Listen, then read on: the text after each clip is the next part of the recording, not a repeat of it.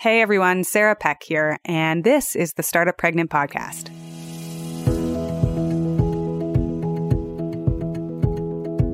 Today in this mini episode, I want to talk about control and influence.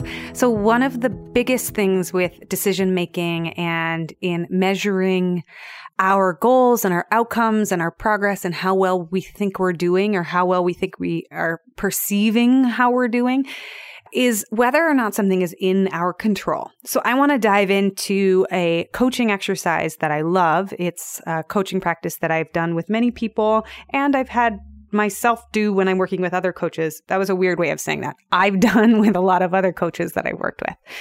So let's talk all about control. Welcome to the Startup Pregnant Podcast, where we talk to creative leaders about what it means to be an entrepreneur and a parent. I'm your host, Sarah K. Peck.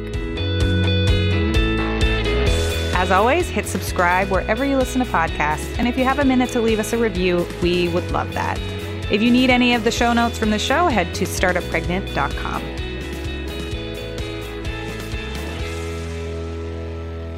So in positive psychology and in coaching practices, when you're working with a career coach or you're reflecting on your life and evaluating what's working for you right now and what's not working, one of the best things to start to unpack how it's going is a diagram or a chart called spheres of influence.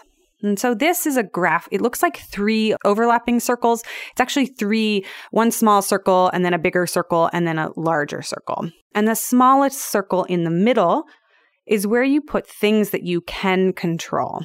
The next larger circle is where you put things we can influence. And then the third largest circle is where we put things we can't influence either right now or ever. And the reason this is so helpful is because when we create goals or expectations or processes that are related to something that we don't actually have control over, it can be maddening or frustrating. When we focus on things that are outside of our control, this can lead to learned helplessness or a feeling of hopelessness or a feeling like you're just not making progress on achieving your goals. So one of the most effective things we can do is stop and step back and start to plan in accordance to what we can either control or influence, and let the things, even if we really want them to change, let those things that are beyond our control stay in the realm where it's outside of our control. So I'll give you 2 examples. I'll give you an example from business and I'll give you an example from life. The life example I want to talk about is pregnancy. So, that's fitting, right, for this podcast.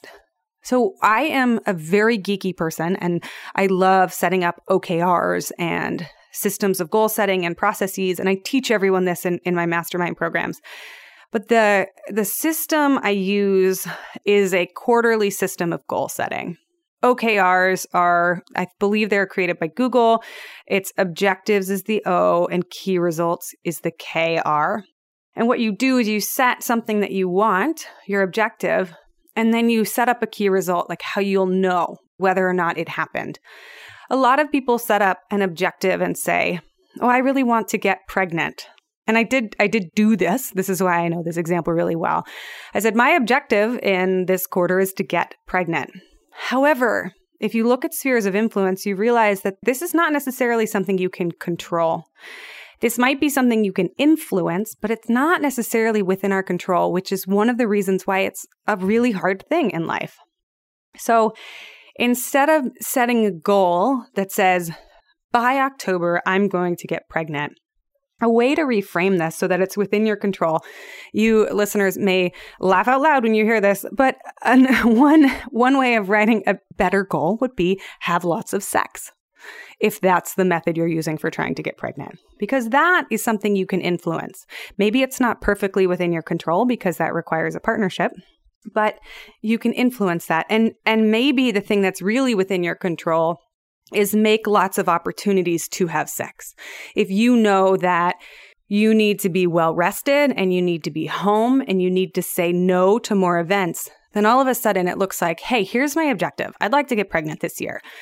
And the way that I'm going to influence this is I'm going to be home more often at night. I'm going to set up weekly date nights with my partner, and I am going to try to have a lot more sex. Those are things that are within your control. And by the end of the year, when you're evaluating, you say, hey, did we get pregnant? Well, no, we didn't, but we did do all the things that we could do.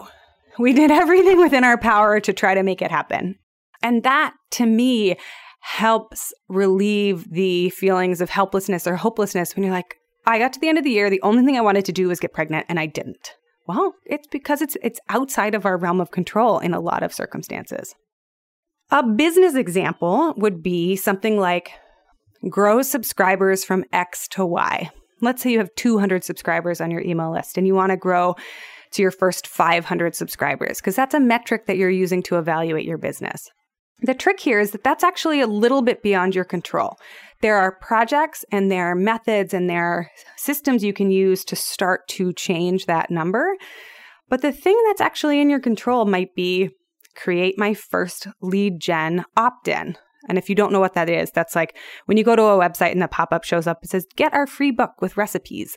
That's a lead magnet. It's something that we want to generate lots of people to subscribe by giving them this thing that they can sign up for. So your actual goal might be make my first lead magnet, or it might be write a lot of blog posts, or it might be share my blog posts with at least 100 friends. Those are things that are within your control. You know that you can write emails. You know that you can make the book. You know that you can write the blog posts. You don't know exactly how many people will sign up to your email list because of each individual action that you take, but it is within your control, and you can get to the end of a quarter or a year and evaluate and say, hey, how many emails did we get? How many subscribers did we get from the lead generation magnet? How many did we get from the blog post? How many did we get from just straight up asking people? And get information about how well your systems are working. So that is it for today's mini episode. The idea that there are things that are within our influence or control and there are things that are outside of it is really important when we look at goal setting and planning ahead, because when we set goals that we can't actually change, that's a recipe for feeling like you're banging your head against the wall. So sometimes it just takes tweaking something from should we get pregnant to, all right, you know what I can control? Have lots of sex, or go to the fertility doctor, or make an appointment with my doctor, or I'm going to try artificial insemination 3 times this year and see what happens. Those are things that we can try to influence or control. And when we do that, sometimes it makes it feel a little better, and it makes us feel like we have a little more power over influencing our lives and our goals. Thanks for listening to this mini episode. And as always, I ask you this on every episode, but it's because I want it.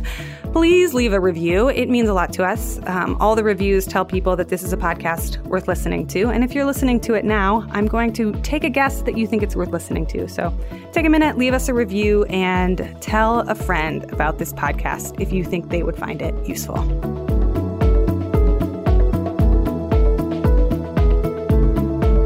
Thank you so much for being a listener of the show. A few more things before we end this episode. First, if you know of a woman or a friend that would benefit from this show, send them a link to our website at startuppregnant.com. So many of you have already reached out and shared your stories, what this podcast is doing for you. And for that, I am so grateful. So if you know of somebody that would love to listen in, or you think that these stories would really hit it home for somebody, feel free to send it along. Second, if you've got a story that you need to share or tell, head over to startuppregnant.com and send us a note. We have had so much reader mail already, and your stories mean the world to us. We are proudly listener-sponsored, so if you want to sponsor the show and hear more episodes, head over to our Patreon page and you can buy us a cup of coffee, or 2 or 3. We'll take many cups of coffee. If you want any of the show notes or links from this particular episode, all of the references and tools and tips that we talk about are always posted on startuppregnant.com. Thanks so much for listening, and I will see you on the next episode.